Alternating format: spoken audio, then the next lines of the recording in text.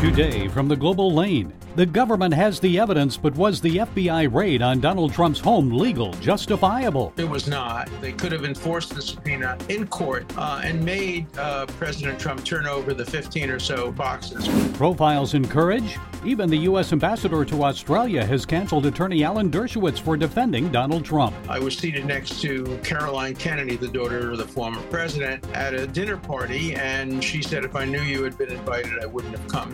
Is Biden's drug price reduction plan good for seniors? Certainly in the near term, we're more likely to see higher prices than lower prices. Fired for advocating traditional values at a Christian school. That's a proper topic for the chaplain to talk about. So that's what I did. And it's all right here on the Global Lane. Choosing principle over politics. It seems we're now living in an era when a progressive woke agenda, quote, elevates identity over principle. And those who choose principle over partisanship pay a high price. Our next guest knows the cost. Joining us is constitutional scholar, former Harvard Law professor Alan Dershowitz. His latest book, number 50, by the way, is The Price of Principle, Why Integrity is Worth the Consequences. Professor Dershowitz, I've read your book, and in the conclusion you write, the price of principle is high and I'm paying the price. Please explain for our viewers, what price are you paying simply for standing on your principles and why? Well, the price has been very high. I was very much accepted by my community. I spoke at the library every year. My books were in the library. I spoke at Temple Emmanuel in New York, the 92nd Street Y. I've been canceled from all of those venues because I stood up for principle, because I defended the right of President Trump not to be impeached on unconstitutional grounds. It's been both personal and institutional. Personal, I was seated next to Caroline Kennedy, the daughter of the former president, at a dinner party, and she said if I knew you had been invited, I wouldn't have come. This was the ambassador to Australia, who's supposed to be able to be in the same room with leaders of foreign countries, who won't be in the same room with a man who showed a profile in courage, to paraphrase her father's book. The library canceled me. I used to speak there every year. Now they didn't even carry my books until I threatened to sue them. So the price has been very high. My wife worked out in a gym and somebody walked in and said, oh, that's Alan Dershowitz's wife. We can't be in the same room with that person. Larry David came over to me while I was trying to have lunch and started screaming at me and yelling, you're disgusting, because I patted Mike Pompeo on the back. He's my former student, congratulating him for the Abraham Accords. I have a thick skin, but taking it out of my wife and my children, and other lawyers have now called and said, we won't defend President Trump because we don't want to be Dershowitz. We don't want to have happen to us what happened to you. So, it has an institutional impact. I want to discuss the impeachment of Donald Trump and your defense of our 45th president. But first, although you didn't vote for him, you opposed many of his policies, and Trump knew that you had close connections in Israel. So during his presidency, he asked for your advice on Israel and the negotiating of the Abraham Accords, as you mentioned. And in your book, you write that no country in the Middle East, or indeed the world today, has faced threats comparable to those faced by Israel and boast a better human rights record. You spent time talking about the boycott, divest, and sanction movement against Israel, especially Ben & Jerry's ice cream. Why do you believe we see so much criticism, even anti-Semitism, of the Jewish state? Well, first of all, I have consulted with every president since Nixon since Clinton on Israel, particularly with Obama. So any president that calls on me to help make peace in Israel, I'm going to support. Look, it's just international anti-Semitism. It's applying to the Jewish state the same double standard and hatred that has been applied to the Jewish people over time. I myself am pro-Israel, pro-Palestine. I want to see a two-state solution, but I don't want to see Israel singled out. I mean, Ben & Jerry is probably the worst example. It was owned by Unilever, a company which does business with some of the most oppressive regimes in the world, uses child labor. and suddenly they're singling out Israel because there's a dispute about the West Bank.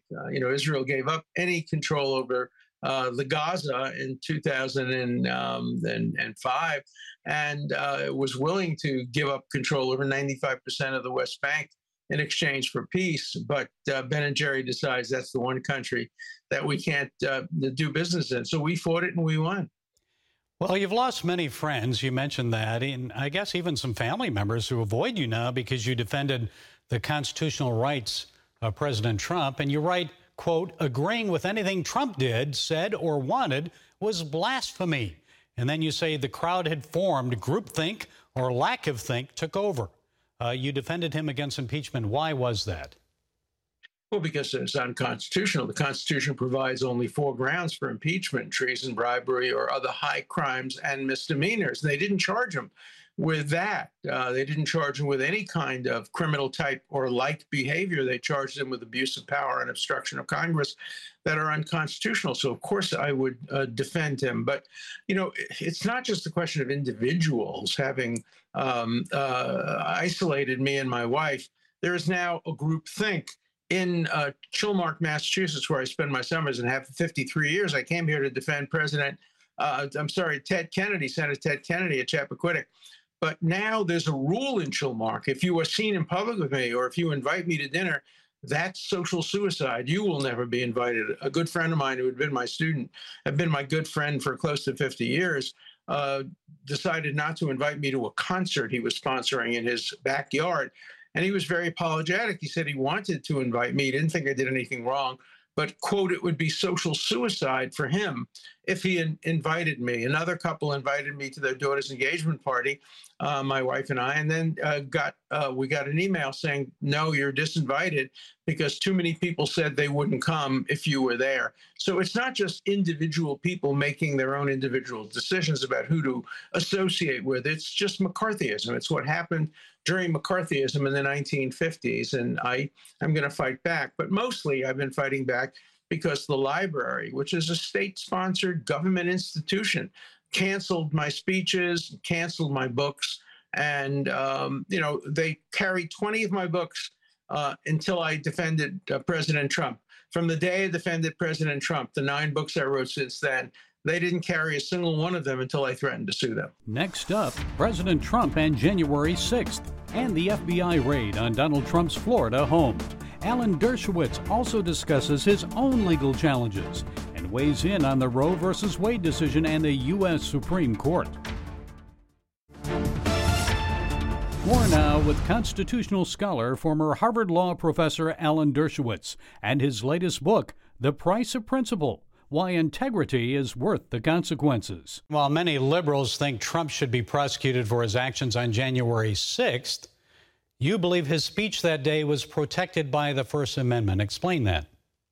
Well, I think his speech was wrong. I wish he hadn't given it. I think it was a provocation. Although he used the words peacefully and patriotically, I think he should have understood that there were some who might misunderstand it. But the Brandenburg Principle, the case in the Supreme Court on free speech involving a Nazi Klansman who advocated violence against African Americans, the Supreme Court said that was constitutionally protected. This is even a clearer case. How about the FBI's recent raid on Trump's Mar-a-Lago home and the search for and seizure of classified documents? Was that justified, legal in your opinion? It was not. They should have persisted on their subpoena. They could have enforced the subpoena in court and made President Trump turn over the 15 or so boxes. But instead, they decided to engage in a very widespread search, which also involved the seizure of not only classified material, but lawyer-client privilege material, executive privilege material, and probably declassified material. So the search was far too broad, especially when a subpoena could have sufficed. I'm sure that bothers you that they also received those communications with his lawyers. I mean, that's private information. And the Justice Department says, don't worry, trust us. We set up a team of our own Justice Department lawyers to go through it and see what's privileged. Now, imagine what would happen if one of the Justice Department lawyers on the team read an email that said lawyer-client privilege, absolutely privileged, confidential, but it had some really juicy stuff about Trump that would destroy his chance of ever winning the presidency again. Do you think that wouldn't get leaked? Does anybody in the world believe that that would remain confidential? But if these rules continue to be applied with taint teams by the Justice Department, the lawyer-client privilege will be completely disabled. And your reputation was damaged by some members of the media who accepted as fact sexual allegations made against you. There's no presumption of innocence until proven guilty. So why didn't you get a fair shake from the media? Well, I don't need a presumption of innocence. I have an absolute proof of innocence. I have the accuser's own lawyer. The accuser has made lie after lie. The accuser who's accused George Mitchell, Ed Barak, Bill Richardson, Al Gore, Bill Clinton. He's accused everybody in the world. And the evidence is all to the contrary. I had the former head of the FBI do an analysis, and he concluded that I was right and she was wrong. So I don't want to operate under a presumption of innocence. I am factually, absolutely innocent. I never met the woman, never heard of her, certainly never touched her, certainly never had sex with her. During the relevant time period that I knew Jeffrey Epstein, I've had sex. Wonderful, wonderful woman, my wife. We just celebrated our 36th anniversary. Well, congratulations on that. And I can't let you go without asking you about the Supreme Court, because I know you opposed the court's decision striking down Roe versus Wade, but you don't think Democrats should respond by packing the court with more left-leaning justices. Tell us about that. Well, I'm totally opposed to court packing. It would just start a cycle of every time one party controlled, they would pack the court more with their own justices. It will end up with a Supreme Court that would have to meet in Yankee Stadium. There'd be so many justices. I do think that the Supreme Court overreached in the case in which they overruled Roe versus Wade. That issue wasn't really presented to them.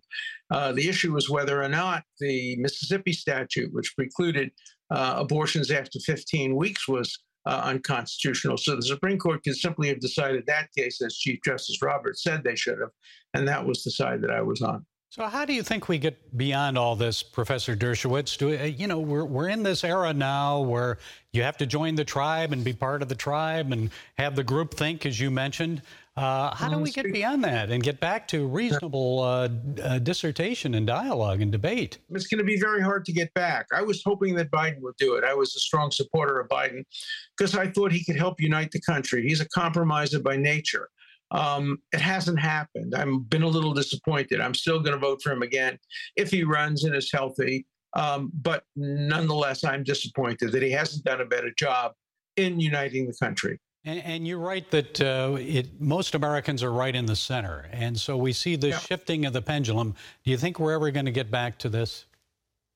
I hope so. We've been through this before during the McCarthy period, during the anti-Vietnam period, and we've gotten back. This is perhaps the worst that I've ever seen. And the danger is the hard left is so intolerant and so totalitarian in its mindset. And they're the teachers of our future leaders. And so I worry much more about the totalitarian mindset of the hard left than I do about the totalitarian mindset of the hard right, which also exists. Both are wrong, but the left today is more dangerous than the right. And we could go on and on. I'm sure even talk about what's happening on campus. I know you're concerned about that. But the new book, your 50th, by the way, is The Price of Principle: Why Integrity is Worth the Consequences. Professor Alan Dershowitz, thank you for taking the time to share your insights with us. We appreciate it.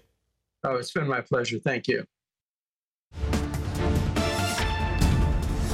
The U.S. government's plan to negotiate Medicare drug prices with Big Pharma may actually result in higher costs and fewer new drugs available to senior citizens in the long run. Phil Kerpen, president of American Commitment, describes the new law as a classic mob-style, quote, offer you can't refuse, a plan that is presented in a way to win the votes of seniors. He's here to explain.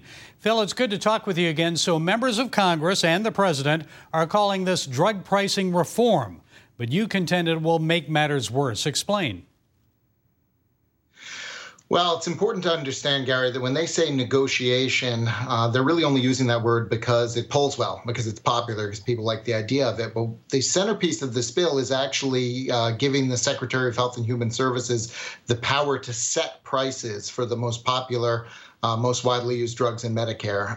It's not a direct price control because they have sort of this pretend negotiation where the secretary sets a price, and if the company disagrees with it, they don't have to go along with it, but they get taxed 95% of their total sales of that product, which of course no company can ever possibly sustain. So in practice, it's government price setting. Now, when the government sets the price for something, that always results in one of three things or some combination of the three. It either results in shortages, it results in a decline in quality, or it results in black market activity. You see that every time you have government price setting. And in the context of prescription drugs in particular, the kind of shortages that you get are not shortages of the drugs that already exist, because those are typically very inexpensive to create one more dose of. They're shortages of drugs that don't yet exist, because those cost billions of dollars to develop. And so I think we're going to see a significant decline in research and development in the pharmaceutical sector, and therefore a lot fewer new drugs and treatments developed if this is allowed to take effect. It doesn't take effect until 2026. And so there's going to be a fight over the next several years to see if it actually takes effect. But that's kind of the central provision, Gary. And I think certainly in the near term, we're more likely to see higher prices than lower prices. Phil, everyone favors lower prescription drug prices. I know low-income seniors who are forced to choose between buying their medicine or food each month. So price controls may help insurance companies, but why won't they also help cut the cost for seniors who often find drug prices excessive? Won't it help at all? Well, I think that, as I mentioned, I think that there are going to be some cross currents, some perverse incentives to raise prices rather than lower them in the near term, which certainly won't help those people. I think that to answer your question, though, let's say a price control were perfectly effective. It did exactly what it's supposed to do, and it forced down prices. Well, that's still going to cause shortages. It's going to mean that new breakthrough drugs may not be covered by Medicare at all if companies decide not to participate. And that could actually force seniors to pay out of pocket instead of getting coverage from their existing drug plans. And so there are a lot of ways that this could go awry. But what I would say in particular for those seniors that are hit the hardest by drug prices is we've got to lower drug prices in a way that fixes the drivers of costs that are making them so high now. It doesn't just layer more government regulation and bureaucracy on top of that. And what I mean by that is, as long as it costs over $1 billion to develop a new drug and bring it to market, drugs are going to be expensive, even if you somehow shift those costs to taxpayers or you try to suppress them with price controls. So what I would say is we really need to focus on making the development and the regulatory approval process much less burdensome, much less costly. You know, one of the things we've seen over the last couple of years during COVID is there really only seem to be a handful of companies that actually know how to get products through the FDA approval process. And smaller drug companies either partner with one of them or they get stymied, and it takes years to get an approval. You look at the difference between BioNTech that partnered with Pfizer, got theirs through right away, and Novavax that said, we're going to go on our own. It took them years to get an approval. I think we've got to have a process that is much less partial to a small number of companies and is much less burdensome and bureaucratic. And maybe we could get the cost of developing a new drug and bring it to market down significantly and lower prices that way. But I would tell seniors that are concerned about how high costs are now, first of all, that drug prices have risen much less than almost everything else in the economy. So we're doing something right rather than wrong in that regard. And going forward, the most important thing is that we keep developing new drugs, that we have cancer treatments, that we have cures for Alzheimer's, and disrupting that incentive, which I think this Democrat bill is going to do, is really going to harm people's lives. And we need to find ways to lower costs that don't do that. Maybe incentives. Okay, Phil Kerpen, president of American Commitment. Thank you, Phil, for setting us straight today. We appreciate it. My pleasure. Riding roughshod over truth, freedom of faith and speech in the United Kingdom. That's how Church of England pastor Dr. Bernard Russell described the actions of Trent College when he presented his case before a judge this week. Reverend Russell is asking that his dismissal from the school be declared unlawful. In 2019, he was dismissed as school chaplain for preaching a sermon that presented a traditional Christian view of marriage and sexual identity. The pastor delivered the sermon after a student expressed concerns over implementation of Educate and Celebrate. That was a gender identity and sexual orientation training at the school. I'd heard other people expressing these concerns and doubts and confusions. I said, yes, this is an important topic for the chaplain as someone who's supposed to guide people through the maze of moral and ethical life. That's a proper topic for me to talk about. So that's what I did. The school reported Reverend Russell to the government's counter-terrorism watchdog group as a potential violent religious extremist.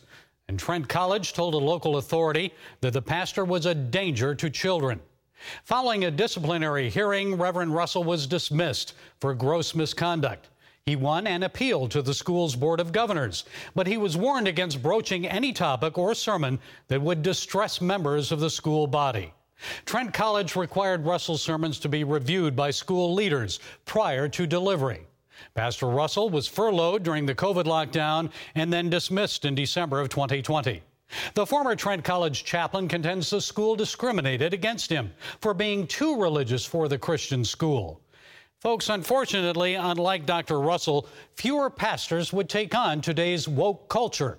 Here in the United States, a recent poll by George Barna and the Cultural Research Center found that only 37% of Christian pastors possess a biblical worldview. More and more pastors are allowing the prevailing culture to influence their churches instead of leading their churches to share the truth and influence the culture. In his Trent College sermon, Reverend Russell encouraged debate and discussion. Now, when ideologies compete, we should not descend into abuse. We should respect the beliefs of others, even where we disagree. Above all, we need to treat each other with respect, not personal attacks. That's what loving your neighbour as yourself means. Folks, the judge hearing Reverend Russell's arguments this month must rule in his favor. A free society, in this case England, cannot remain free if it limits the speech and sermons of its pastors. Religious leaders and people of faith are the conscience of a nation. They provide the moral guidance that the people need in order to thrive as a society. Without their godly vision and speech, the people will perish. Well, that's it today from the Global Lane. Be sure to follow us on the CBN News and NRB channels, social media, and our broadcast affiliates. And until next time, be blessed.